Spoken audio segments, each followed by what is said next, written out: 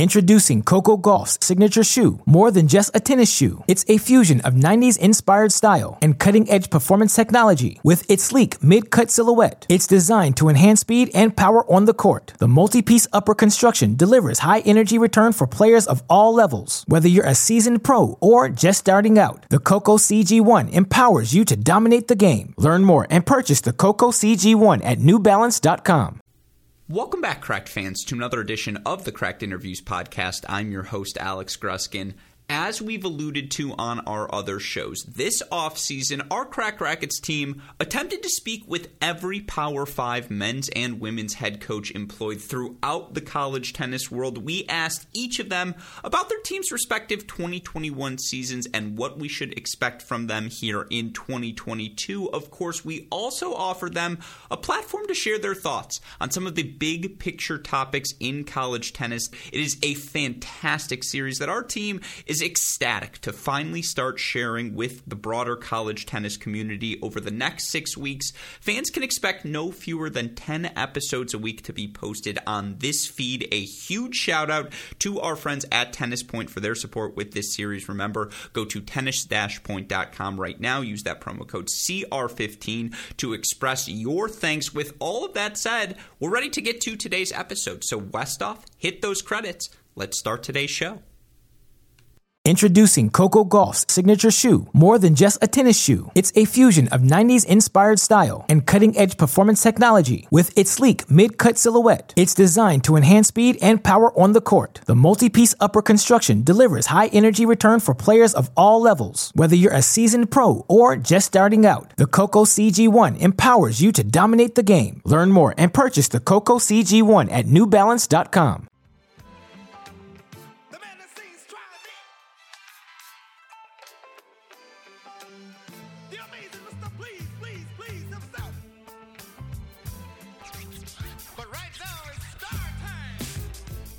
Joining us on the podcast for the first time today is a man you may remember best from his playing days at Arizona, at Utah. Of course, now we know him as the head coach of the Utah men's tennis team. Welcome onto the show, Coach Roland Bratianu. Coach, how are you doing today? I'm doing good. It's great to be here. Oh, it is fantastic to have you. And, you know, this is a common theme I'm noticing amongst coaches. So many of you former players, whether it's, you know, team MVPs, all-conference, all-American, all of these different things. The background for all of you coaches, just tremendous. And I'm always curious, what is it about this sport, about college tennis, that you keep gravitating back towards? Well, I think, first of all, let's start with tennis, right? I've only played it, had a racket in my hand since I'm 2 years old. It's something that I did every day, and I love the game. And, you know, you end up playing college tennis and the team format, so much fun. I left college tennis after I played for a couple of years, and you get the opportunity to come back and you sit down and really wonder what, you know, if that's what you want to do in life. And, you know, you just miss the game. It's so much fun to be around young men, around a team that love the same things you do. So that's my passion. Yeah, and you talk about that time away. You assisted Guatemalan Fed Cup, Junior Fed Cup teams, and, you know, coached and were a hitting partner for pro tennis players as well. Is it a different sort of coaching, again, when you're coaching college versus coaching pros? Is that, you know, what ultimately draws you back to Utah? Well, I think, you know, it is different coaching. You know, I think when you're one-on-one, you know, the Fed Cup, Junior Fed Cup is so at random, you know, nowadays it's a little bit different than the new format. You spend a little bit more time together.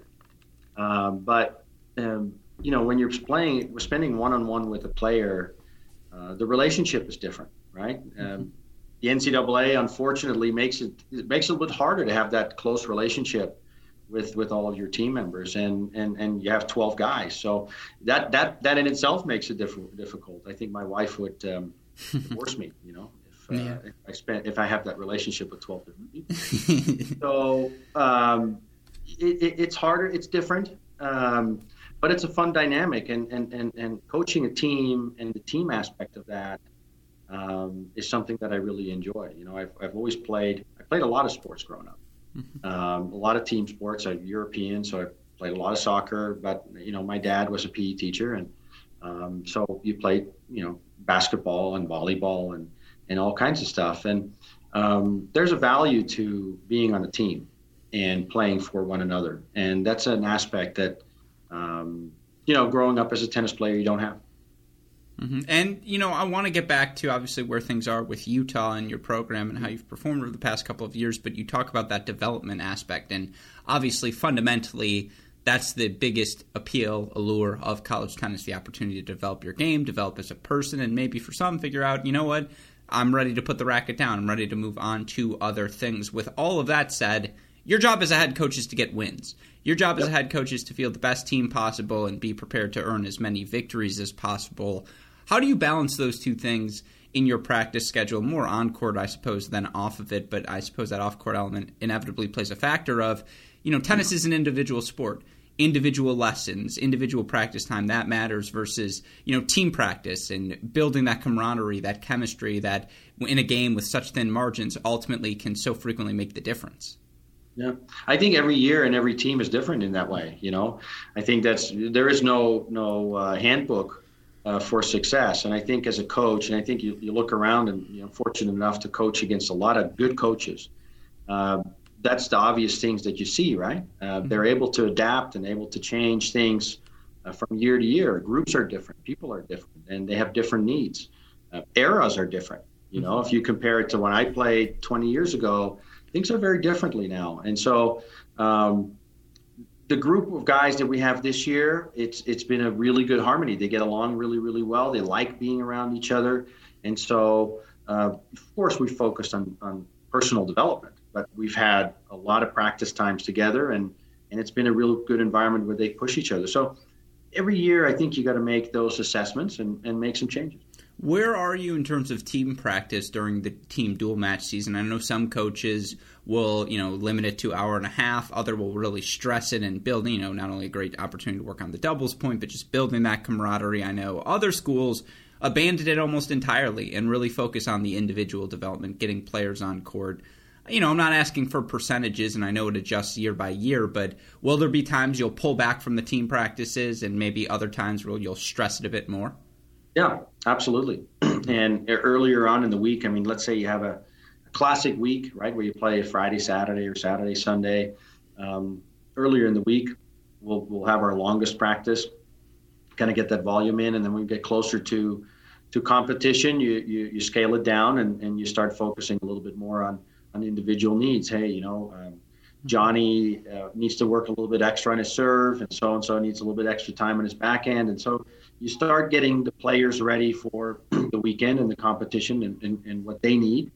And, this is the first time that we have a fairly large team. And so I also have players that are continuing to develop and continue to train harder and longer than the guys that are playing. So, and we have a little bit of a long-term plan for them. So, it's interesting dynamic, and it changes day by day. For me, it would just be Alex is working on the forehand again. We got to just keep ironing that out until it becomes serviceable. There are other aspects I think this is so stupid, but we don't spend enough time talking about me on these shows.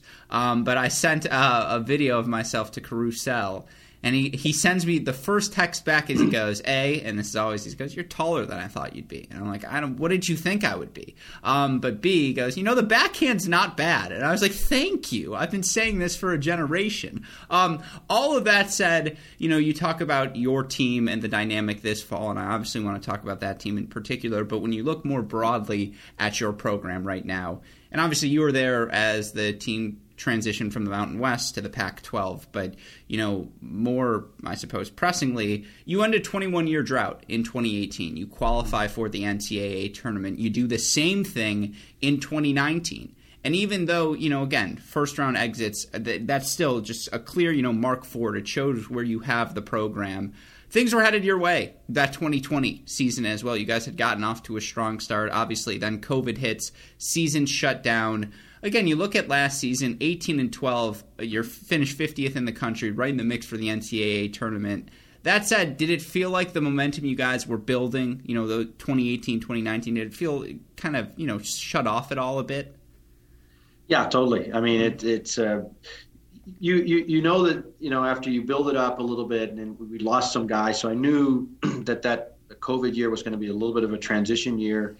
for us. It's always interesting to see how guys develop and come in, and we had some good commitments that weren't able to come in that season. So we knew it was going to be a little bit difficult. But, I think every one of those years that we've had stuff like that happen, it's like you give guys an opportunity to play and get better, and it helps you in depth in the long run in future years. And so it was unfortunate, of course, I think for a lot of different reasons. You feel you lose that momentum a little bit. But I always talk to my team about, there's things you can control and things you can't control. And I think this pandemic is one that you can't control. And I think our guys did a really good job, just handling that. And they stuck around over the summer, and they did a good job on training and developing their games and made the best of the situation. And then, going into the last year, I think not having a fall was difficult, not being able to compete and really get ready. I think that's a major part of our program. I think of many programs. And then starting off that season, we kind of started off a little bit slow. I think we were about 1-2 wins away from the NCAA tournament. And, we just started off a little weak, and we lost to some good teams. Don't get me wrong. SMU and Wichita State, those early losses, they were good teams. They had good seasons. But, you grab one or maybe two of those wins and you make the tournament. Yeah, it's crazy how thin those margins are now. And, earlier you talked about how the game has changed since your playing day. And, I'm going to change the framing of this question and I feel bad for the coaches at the end of this because I've asked these questions so many times now. I think I'm at my best heading into these podcasts. I have the most crystallized form of the question. But if we accept the premise that college tennis is deeper now than it's ever been, that teams ranked 30, 40, 50 are just significantly better than their counterparts were even a decade ago, again, looking at those thin margins, or are you looking at that depth? I guess my question now is why? Why is college tennis, in your opinion, where has that depth come from? I think a few things. I think number one, there's less teams. Mm-hmm. Sure. Right. So if you take the smaller pool, even if you had the same talent, I think it would be more condensed. I also think, when I made the decision at age 18 in 2000 to go to college tennis, I was one of the few in the Netherlands, and we had a really good generation of players back then. I was one of the few players that went to the U.S. and people were like, "What are you doing? This is the end of your game. This is not going to work." I think college tennis has shown that it's a great stepping stone towards those people that need a little extra time, that don't always have the finances right away, that need to get a little bit better to try to make it on the tour and need a little bit more time. It has proven itself now, especially doubles, but certainly also in singles, that it's a great tool. And I think college tennis has done a better job of selling that too. I think and the USTA has helped in that. So I think more talent in the U.S. I think more talent internationally is more open towards coming to the United States, and you see that. I mean, it's not only the depth, but you look at college tennis. You look at the Wake Forest and the USCs, and you look at Florida this year. I mean, it's unbelievable how good some of these players are. Mm-hmm. I also think the coaching has gotten better and deeper as well. And, I said this at the top, so many of these coaches playing experience, they understand the benefits, can communicate those benefits more clearly to both U.S.-based and international players. And with that in mind, has it become easier to sell college tennis to international players over the course of the years? I think there's more tools, right? I think it's definitely become more competitive. In our situation, whether I compare it from 10 years ago when we're in the Mountain West to Pac-12, in one way it's gotten easier. You're in the Pac-12, people want to play in the Pac-12. On the other side, you're now dealing with a whole different level of competition for players, and you're dealing with a different level of players. They have options, right? They want to go to different places. They're talking to different schools. And so from that perspective, for me particularly, it's been a major change.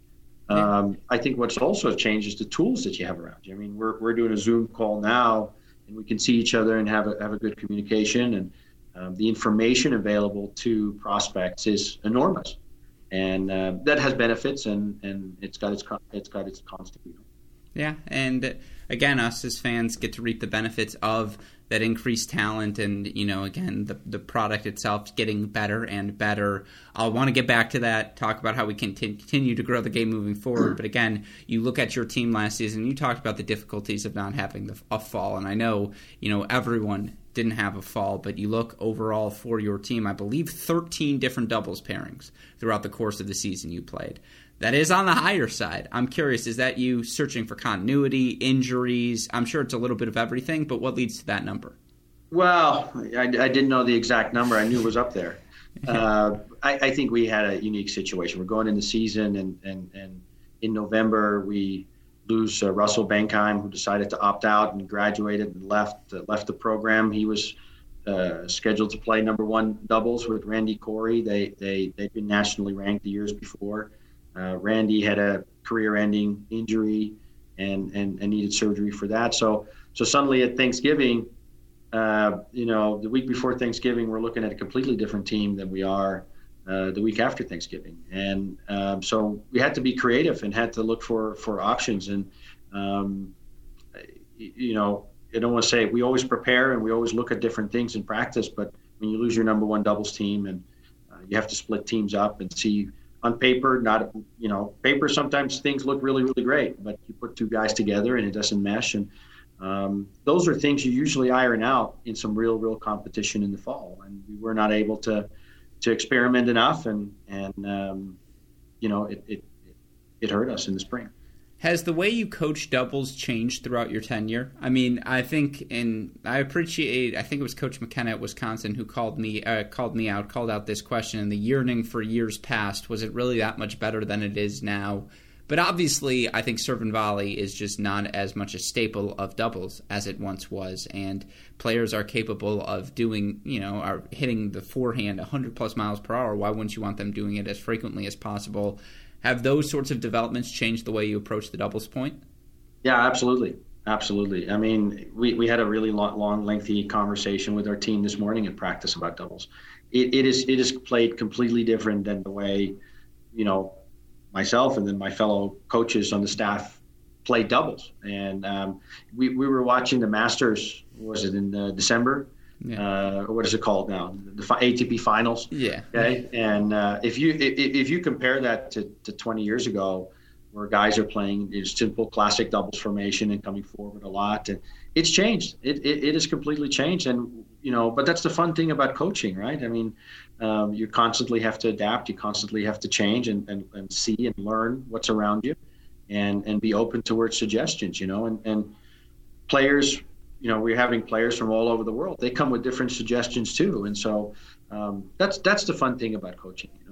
Mm-hmm. No, it's the thing I miss most about playing tennis is that sort of experimentation and figuring it out. And I'm sure to some extent you would have liked to see your team, give them more time, play it all out, and fight through their issues. With that said, though, looking at the records last season, you guys are winning over 50% of your matches in every singles flight, but flight number 6. And with that in mind, 17-10 at 1, 17-11 at 3. Those are the standouts. But it felt like you guys were finding 4 points a bunch of different ways last season. How did you feel that as a coach? Does that add more stress, or how does that development help the team heading into this year? Well, I think we had a really young team last year too. If you really look at it, and we're going to have this group together for this season and next season, mm-hmm. And we're going to have some additions coming in next year that we're really excited about. We look at every match, individually and separately, and find ways to win. We don't always have the weapons that a Wake Forest has or USC has, but we have really, great guys, talented guys that are really hard workers and they're hard learners. And it's a learning process, and we still really believe in developing our players. And one of the things we preach a lot here is that it's okay to make mistakes, and even though, like you said in the beginning, hey, it's your job to find wins. For us, it's okay. Failure is part of your learning process. And so, does it worry me every time to find a win and to find form? Yeah, of course. But it makes it fun, and our guys are doing a good job. I think they learned a lot last year. I think one of the big things that, was a big adjustment for Argentine players to play up here in Utah, to play at the beginning of the season indoors, and to learn to make those adjustments. They've made those adjustments this year. You can see a real significant difference in the way they practice and how comfortable they are in their new situation. So I think this year things should be a lot better. Well, with that in mind, let's talk about some of the guys. I want to start with Franco, who 15-6 last year in dual matches and 9-4 at the number one position. He got the chance to play some matches in 2019-2020, and I believe he was the region ITA Mountain, whatever that region's called, the Rookie of the Year. But 15-6 is a heck of a number. And I'm curious, you talk about the Argentinians getting comfortable playing indoors. Was it as simple as that? What clicked for him so well last season? Well, it is kind of a unique, and everybody that's played here in Salt Lake will tell you it's a unique difference. It plays a little bit quicker, bounces a little bit higher, indoor tennis. In January and February we're indoors. We were fortunate enough to have our entire fall in the outdoors, and we had beautiful weather until mid-November. Then our season pretty much ended. But January, February, when we do our matches, we're indoors. And so, this was nice. We were able to resurface our courts and slow things down a little bit, and that's definitely helping them. But we're making some adjustments in their games and in what the appropriate distance is to the baseline and what tempo they should be playing. And I think just repetition. I mean, you're talking about guys who have literally never played indoors. Mm-hmm. It's a big difference. Mm-hmm. And so for Franco last year, what clicked so well in his game? Well, what we were able to do with him is he was by nature a little bit more of a retriever, mm-hmm. right? And he had success in junior tennis. Was 15 ITF and grew up on the clay court. We were able to improve his serve +1, serve +2. Be a little bit more aggressive with your serve, be a little bit more aggressive with the first couple balls, and get some patterns in there to get him more into being in command instead of just retrieving. And when you're retrieving up here, you can get behind quick. And so he took a little bit more command of the points and started returning a lot better. And I think that was a big switch for him. Yeah, and you bring in, Francisco last year as well. He's able to have success in his first season. And again, no fall for him to adjust, going from Miami over here to Utah. What worked so well for him? How was he able to have that success? Yeah, you're talking about a guy who has incredible feel and incredible, understanding of the game, right? He's not a guy that's going to blow you away. He doesn't have any big weapons, but he's incredibly crafty and incredibly small. And if you look at the beginning of his season, he struggled in the beginning of the year. I mean, he was all the way down to number 5 and scraping by. Once we kind of got the repetitions in and we got a little bit farther in the season and got more outdoors, March and April, we've been outdoors. You could see his confidence picking up again, and he was able to make some changes. And when we had to go indoors to play Arizona, he was the one to clinch it. When we had to go indoors against Washington, he was the one to clinch it. And so he had to put in the work in the beginning and just get used to that. Yeah. And, again, as you look at your roster this season, you talked about it earlier, it's a bigger roster. You have 11 players, 6 transfers on the roster as well. Was that something you planned on doing? Obviously, you can't plan on someone transferring into the program, but the idea that all of these players available on the transfer portal was the idea, because you've got a younger team, right? No seniors on the roster. That said, there's a lot of playing experience there. What goes into your thinking behind shaping the roster that way? I think last year was a unique setting, and when you're looking at recruiting, mm-hmm. In our region, it isn't Southern Cal, it isn't Texas, it isn't Florida, where I could just go on a drive and find players who can play at Power 5 conferences. It's just the nature of the game. We're looking more at the players that we need to develop, and so when we're needed to travel and we didn't know our travel situation to go out and visit nationals or international tournaments. You just didn't have that much data on players. And so it was almost like the old school ways. I mean, I remember being recruited and, it was just, well, I spoke to your coach there and I spoke to your coach there and, you sound pretty good. So let's give this a try. Right. Nowadays, we're so used to seeing players, and not only seeing them on a video, but seeing them live and having the opportunity to sit with them face to face and with their families. We just didn't have that opportunity last year. And so for us, we kind of said, hey, we have a lot more data on transfers on kids that are in the portal. And so we'll have a better feeling of where they're at. And so we chose to go that route last year. It worked out. We're excited about the guys we're having.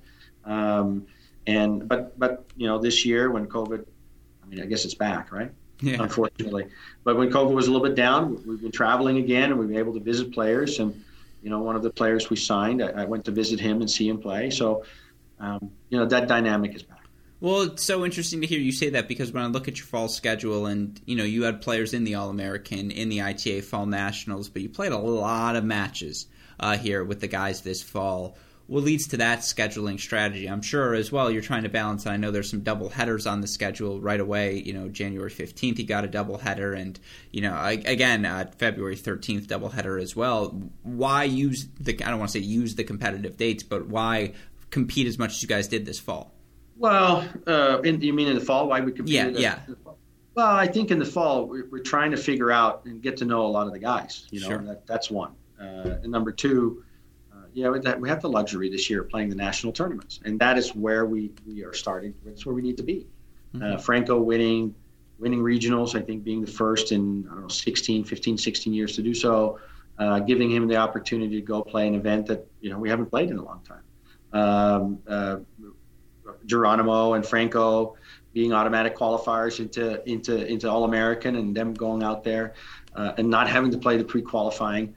Those are things that we haven't been able to do in a long time. So that's adding events. And for the other guys, for the newer guys, it was just an opportunity to, give them matches. A lot of our players did not have the opportunity to play over the summer or wherever country they were in. It was just a tough one. And so to get a lot of matches in was super important. With regards to the spring and double headers, this, unlike basketball or football, I can't just, hey, why don't you go in and play 2 games and then I'll pull you back out? Mm-hmm. I want to keep developing every single one of my players. And so whether you're number 1 or you're number 11, we are going to try to find ways to continue to develop you. And unfortunately, that means that, hey, we're going to have to schedule some doubleheaders. Some of the guys are going to have to play a little bit more, but I want to give other guys opportunities to continue to develop and work on their game as well. With that in mind, why carry 11 guys this year? Well, 11 is not an ideal number. My ideal number would be more around 12, just based on our setting, and you have essentially two full singles and double squads. Mm-hmm. But it wasn't an exact. We tried to find a 12th player. We just really didn't find the right fit for the team. Yeah, no, it's again, and talk to me about what you've seen from the new guys. You bring in obviously a couple of brothers from UC Riverside, a bunch of new faces as well.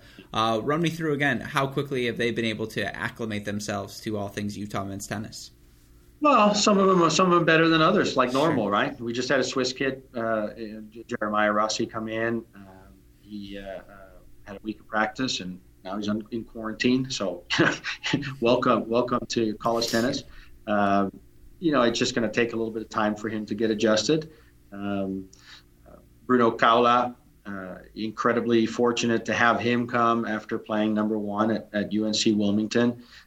He has an exciting game, a lot of experience at a good program, and he played a lot of good players last year, and he's going to help us in the middle of the lineup. His adjustment has been just wonderful. He's playing some good tennis right now. And then, you mentioned the brothers. Super hard workers, great team guys. Jay right in the mix there for a spot in the lineup, and singles and in doubles, and Mikey just pushing everybody every single day at practice. So we felt they were the right personality, the right fit for the team.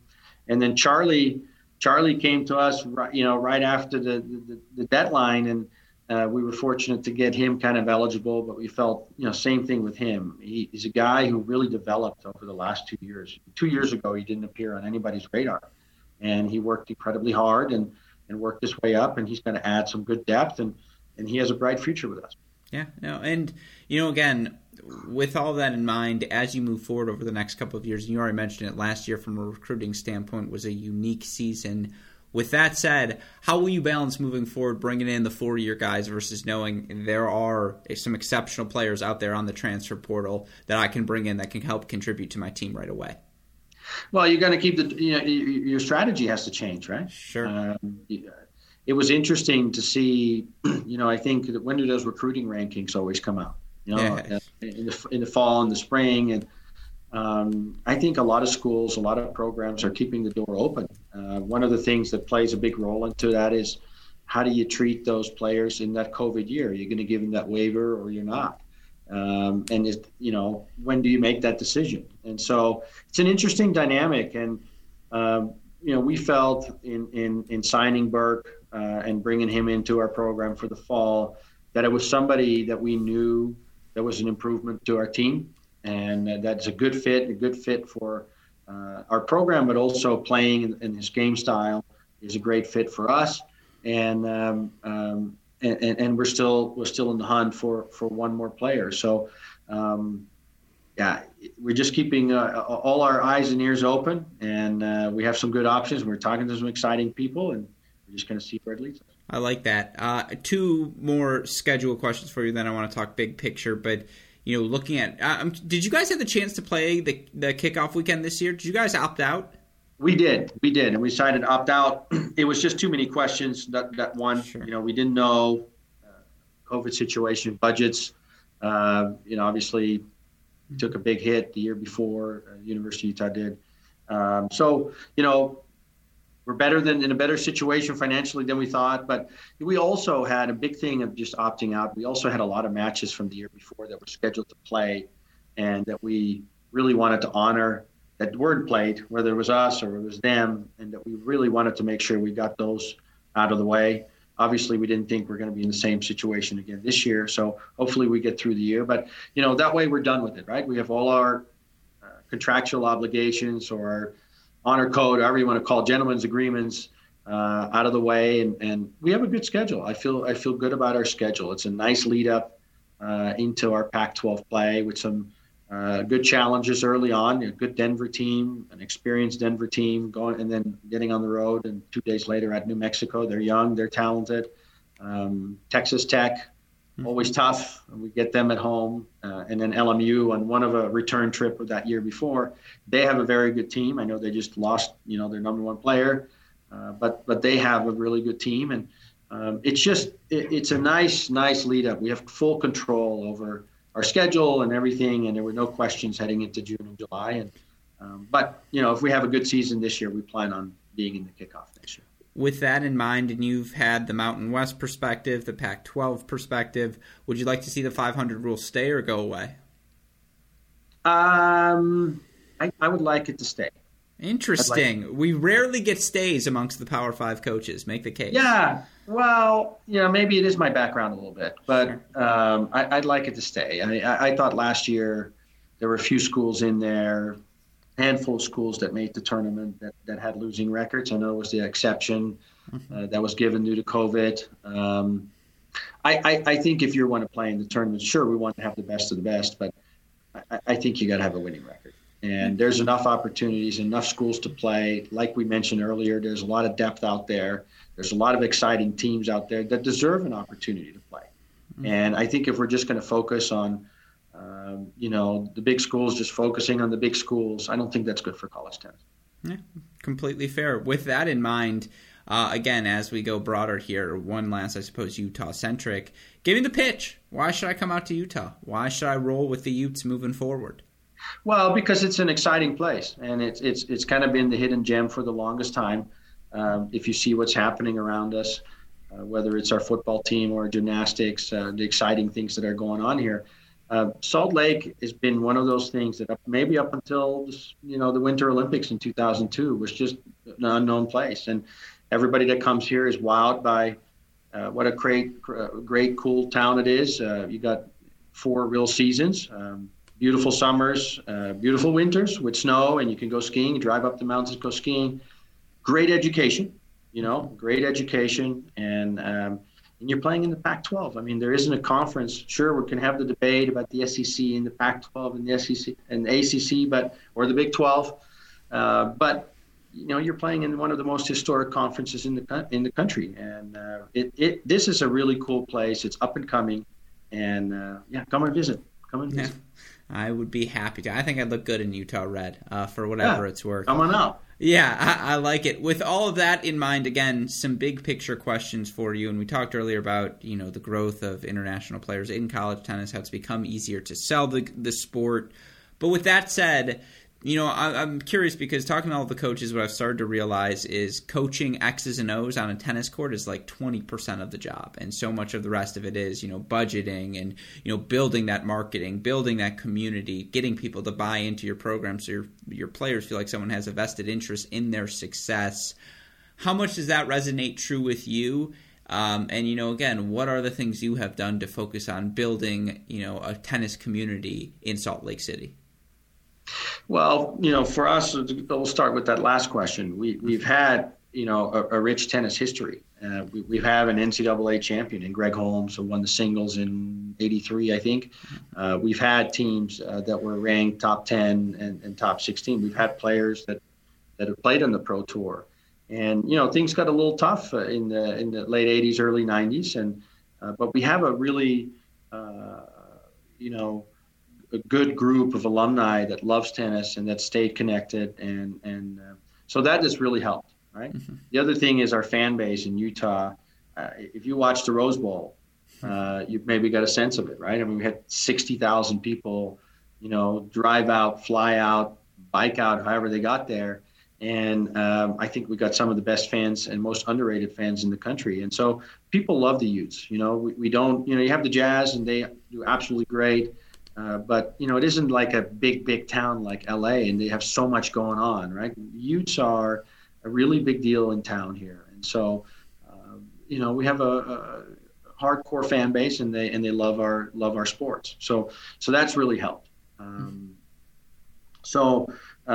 Fortunately, we hope we're going to get fans again this year, right? I mean, it's been a couple of years. So, remind me of your earlier question. No, I was going to say that's what we're all looking for. And again, when talking to other coaches, what advice would you give? What things do you focus on in trying to get those fans to come back out and return to matches, all those things? What are the things you guys are doing at Utah to ensure those things happen? Well, the easy thing is to point at the quality of the team, right? I mean, the level has gone up. It's fun. It's exciting. I think the new format of no ad scoring and the quicker doubles, it is a more exciting, quicker product to sell, and people like it. We do the simple things, right? The emails. We have our fan days. We do taco trucks and pizzas and we have the way we operate our tennis facility is very different than most schools in the country. We run it as a public facility, so we have about 5,000 or 6,000 people a year that come in and rent courts from us. So we're in constant contact and communications with our community. Sure. And so for us, reaching out is fairly simple, and people are excited. We're going to get started again. Yeah, no, I miss the roar. I mean, I assume you were at the NCAA you must have been at the NCAA final. And, again, having all of the Florida fans even there for the Pepperdine, Texas match, and then obviously having all of the Florida fans there for the Florida Baylor match, you just forget how extraordinary a locked-in college tennis crowd and how, 100 people at a tennis match make much more of a difference than 110,000 at a football game. And just so I would echo your sentiment. I'm very much looking forward to having fans back in the stands. That said, again, when we talk about growing the game moving forward, I don't want to say it's clear college tennis has a marketing problem, but there are clearly ways college tennis can get better at marketing the sport moving forward, because we've already made the argument. The product is as good, if not better, as exciting, if not more exciting than it has ever been. One point college tennis coaches have made on these shows is we need to have a bigger buy-in from the Pro Tour, and there needs to be a better connectivity between the Pro Tour and college tennis. Again, I feel bad for the later coaches because they're getting the better version of this question, but my question would be how? How do we go about doing that as a college tennis community, getting the pro entities that be to take an interest in our sport? Yeah, that's difficult. I think the biggest thing, what you're starting to see in the big shift in college athletics, and not just in college tennis, is the development in NIL and the players or student athletes being allowed to start making some money, and that amateurism is going to be treated differently. I think in our sport, it has held us back a lot. That's just my personal opinion. I think, when you go watch college basketball, you can watch the future Magic Johnson or the future Larry Bird or, the Michael Jordans. And in college tennis, there for the longest time there haven't been, because that connection just hasn't been there. It's changing. And I think that's why we're also seeing some of the excitement come back.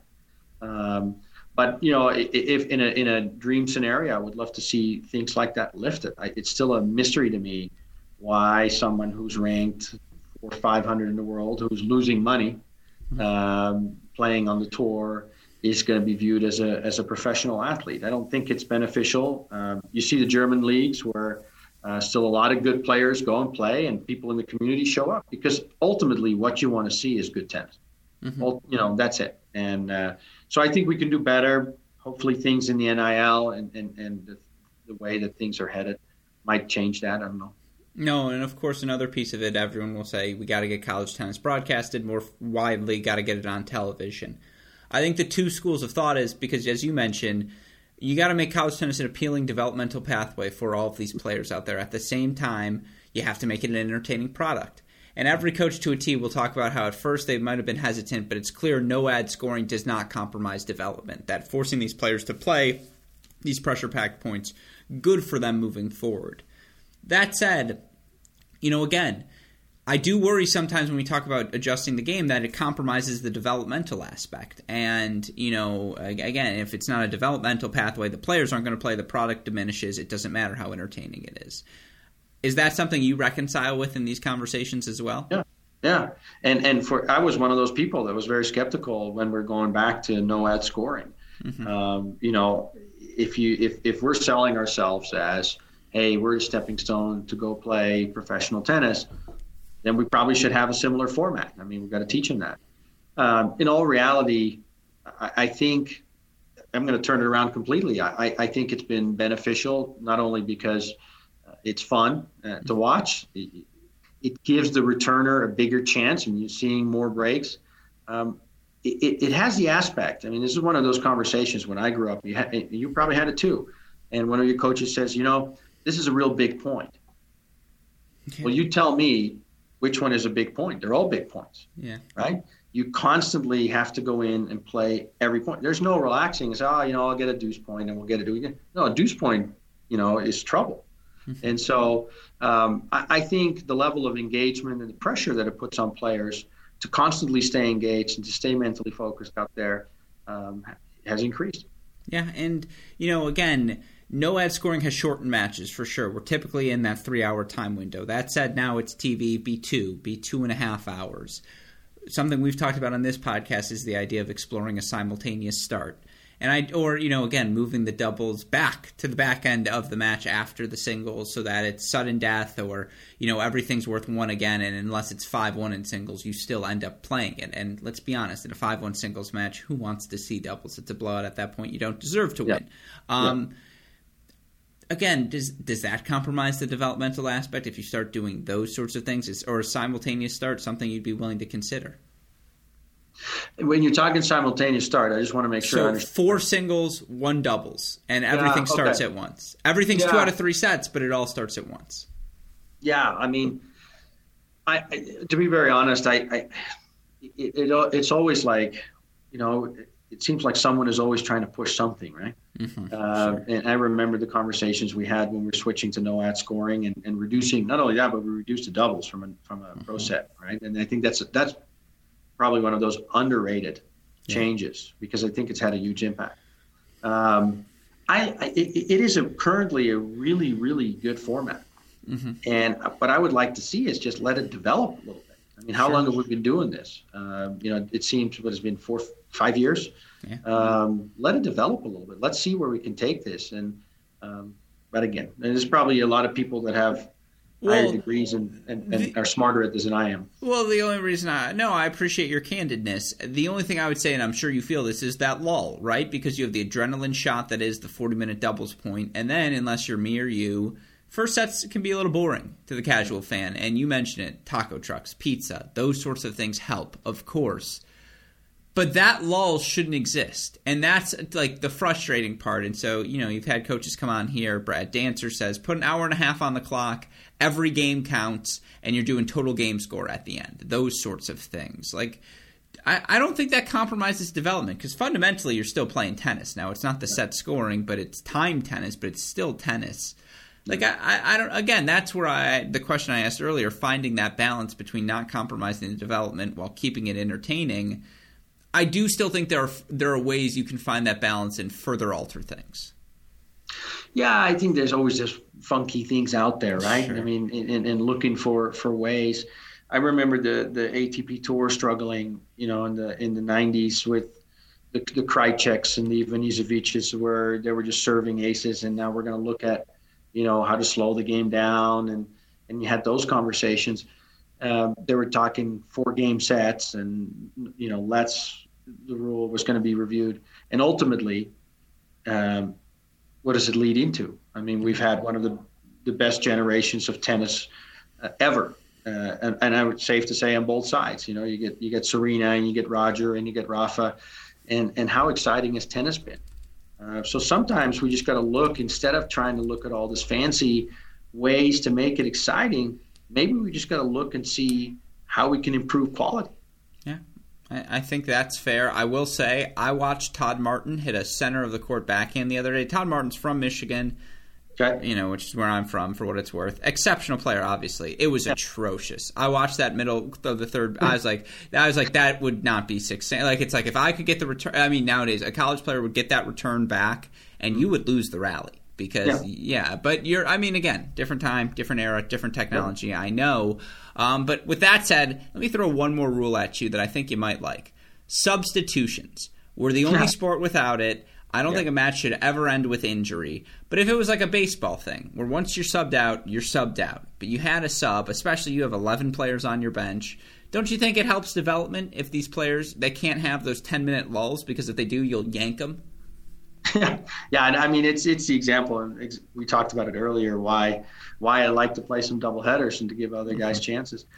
I never really thought about it to really implement it. I think it'll be pretty funky, because how are you going to keep stacking and that kind of stuff? I mean, where are you going to sub suddenly at number one? Are you going to, how's that going to impact it? But it's an interesting thought. Yeah, to me it's fun. The idea that a match should never end by an injury retirement, I think that's when all the coaches get behind, where it's just like, hey, we're putting in our first bench guy because, again, for the fans, this is silly. That would be fun. I also think we should get rid of the coin flip, and I think head coaches should play 1 point, drop and hit feed. Winner decides the serving arrangements on every court. Who wouldn't like that? I think we should play a few more points. I think it would be funny. See, this is the answer I like to hear. All right, Todd Chapman, Kansas women's head coach, came on this show a couple days ago and said he would be more surprised if the NCAA individual tournament did not move to the fall than if it did. What's your take on that? Interesting conversations going on. I've been fortunate to be, some of it part of it, and I've just been following it.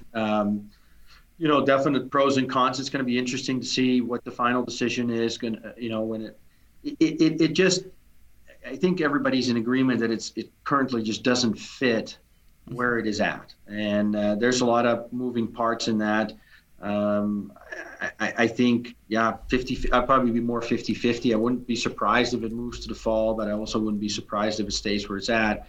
It's going to be interesting to see that if it indeed moves to the fall, how are we going to deal with some of these issues of, what does everybody play? 3 events in the fall and 22 in the spring. Are we going to get more events to prepare and have actual, an actual real way to determine who are the best 64 players to go in that tournament? Those things, there's a lot of questions to it. Well, one solution. You get rid of the current ranking system. You go to a 12-month ranking system where how you do it is the seniors drop out, or whomever leaves college tennis drops out once they're no longer playing. Is that something you'd be in favor of?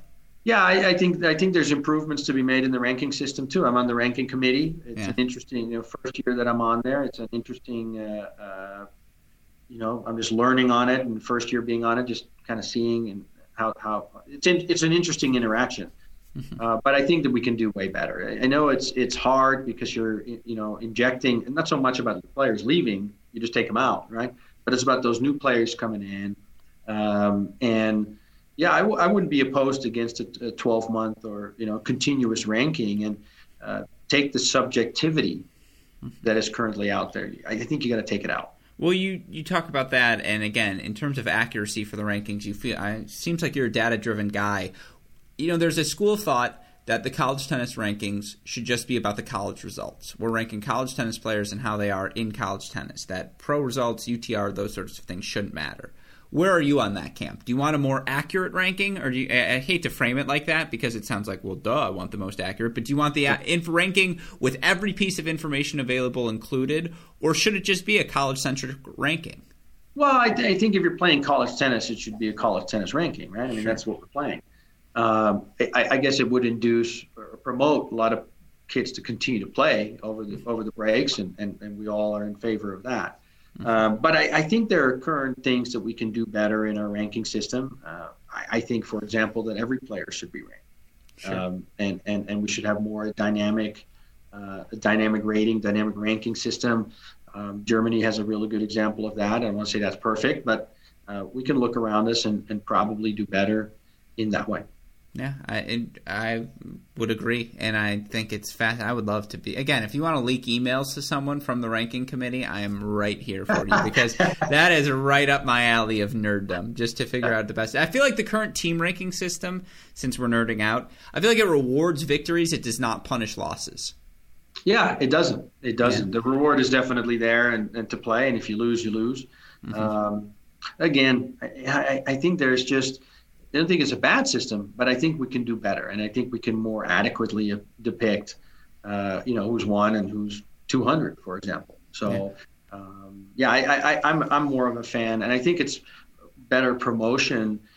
You're talking about information. I mean, their information is so readily available, and I'm glad to see that now we're going to have a 75 ranking out and available to everybody again. I think those things are good. I mean, if you're at a program and you're a coach and you take over a program that's ranked 150 and you have a great first year and you end up 76 and you're still out of those rankings, you have nothing to prove to prospects and see how you do better, right? Hey, look how much better we're getting. It might take you 2 years to get in that and to start showing that. And I think a loss against the losses should count heavier. I agree with that. Yeah. All right. Last 4 questions for you. Should a non-American winner of the NCAA tournament receive a wild card? Yes. Unequivocally, right? No, I think so. I mean, again, we want the best of the best to play college tennis. Mm-hmm. And if it means that you can tell a player, hey, you're going to get a wild card to the U.S. Open, whether you're foreign or you're American, yeah, I think it should be available. Yeah. All right. With that in mind, again, some funky ones down the home stretch. If you flip the dual match schedule and played in the fall as opposed to the spring, all the team action, would Utah be able to play more outdoor tennis? Let's say you start in August as opposed to, how the start is now. Because I know in Michigan we would have been able to. Yeah, we're the same here. I think our last day of our scheduled NCAA limited, I think we were November 14. We were still practicing outside. We had beautiful weather here, and I think we probably could have stretched it another week or so, 2 weeks or so before we had, December, we ended up having some rougher weather. December through February, we're indoors, and then March and April, it's spring, so mainly outside. We'll have a day or so where we go inside. So yeah, from that perspective, if we go to the fall, we would be more outside. It's just an interesting thing I like to throw out there. All right, what did it mean to you? Talk me through the moment. 2018. 21-year drought, you end it, make the NCAA tournament. Well, I played here, and I transferred from Arizona, and I played here, and we, the teams I played on, we weren't very good. Like, let's be honest, we weren't competing for Mountain West Conference championships when I played, and so things changed, and I often tell my teammates, like, you got to come here, and you don't recognize it's not only athletics but in academics. It's such a cool place. Things have changed for the better, and it was a very emotional year because we had a great start. I think we got up to 24 in the country, and we kind of got the yips there in April, and we of course played a tough schedule. And for the first time, I think in a very long time, maybe ever, we had the big schools in the Stanfords and the USCs and the UCLA, and they didn't pull guys out, and they came prepared, right? And they didn't take us easy. It wasn't like we're going to sneak up on them. And so that was a new experience for us. Like, they were ready. They knew we were good. And we started losing a little confidence. And I think we were the last team in. So when we sat there in that room, I wasn't thinking so much about the 21-year drought. I was thinking more about, those guys on the team and the work they put in and the start they had, and how, I think we had 4-3 matches in a row that we won. I thought we were deserving to go, and you just hold your breath that the committee agrees with you, and to see their joy and their happiness and all the work they've done to get there. It was emotional. It was emotional for the program. It was a good day. I think I didn't sleep for a few nights and just continued to smile. And people remind you after, hey, it's been 21 years. You read in the news, it's 21 years. And then you start realizing, all those players, all those generations of players that never had the opportunity to play. And there were some good players. There were some awesome players in our program. And it was too long. So, we got the team. We kind of, we're, like I said, we're about a match or so short last year. We felt we were good enough. We probably, kind of upset with ourselves last year. We feel we have the team to make it this year. And we plan on not making another 21. We plan on being there this year. That's what I like to hear. With that in mind, you could recoach any match from your coaching career. It could be a victory, it could be a loss, whatever it may be. You get to recoach any match from your career. What do you pick and why? How much time do we have? No, I'll tell you. It was the match against Cal Berkeley. Played at home. Peter Wright, legendary coach. It was the Cal team that made the Elite Eight. And I think it was 2017, if I'm sure. And we've had Cal in here, we've had SC in here, we've had UCLA on the ropes, and it was just super close losses. But that loss was 3-all, and we have a Jamie Swigert, 2-star transfer from Idaho State, come in and transfer, and he ended up playing, and he's playing a blue chip recruit, Cal guy. It shouldn't be a match. And, at 4-all in the third, we got broken and they served it out. And it was this unbelievable match. Looking back at it, I would like that one back. Yeah, no, I like it. And so frequently I learned it's the loss, not the victory, that the coaches end up wanting back. That's half the fun. All right, my last question. This might be the most important one. And I know now you've probably aged out of this portion of your career. But how frequently on Halloween are you Andre Agassi? It's funny how many times I have people, comment like that. I think the hairdo probably gives it away. Right? I bet. I think it's going to come back. Right now, I got Halloween we didn't have growing up at home. Sure. So it was a new thing for me coming to the U.S. I have little kids. Yeah. I don't think they know who Andre Agassi is yet. So right now we're focusing on being the astronaut and the police officer, but maybe it'll come back. Oh, when they're like 8 to 12 and they can appreciate the reference, they're like, Dad, you kind of killed it. And you'll be like, I know. You'll be like, you're welcome. By the way, Agassi, the only one whose highlights translate, where you're like, oh, okay, I could see that guy having success in this era. With all that said, Coach, though, again, thank you so much for taking the time to come on the show today. Obviously, we'll be wishing you and your team safety, health, and, of course, success throughout the course of 2022. And, yeah, don't be a stranger. You are always welcome back on this show. Thanks for having me. You're awesome. Thank you. Of course. Take care, Coach.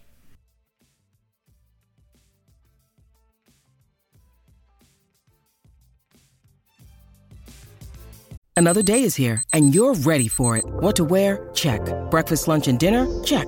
Planning for what's next and how to save for it? That's where Bank of America can help. For your financial to-dos, Bank of America has experts ready to help get you closer to your goals. Get started at one of our local financial centers or 24/7 in our mobile banking app. Find a location near you at bankofamerica.com/talktous. What would you like the power to do? Mobile banking requires downloading the app and is only available for select devices. Message and data rates may apply. Bank of America NA, member FDIC.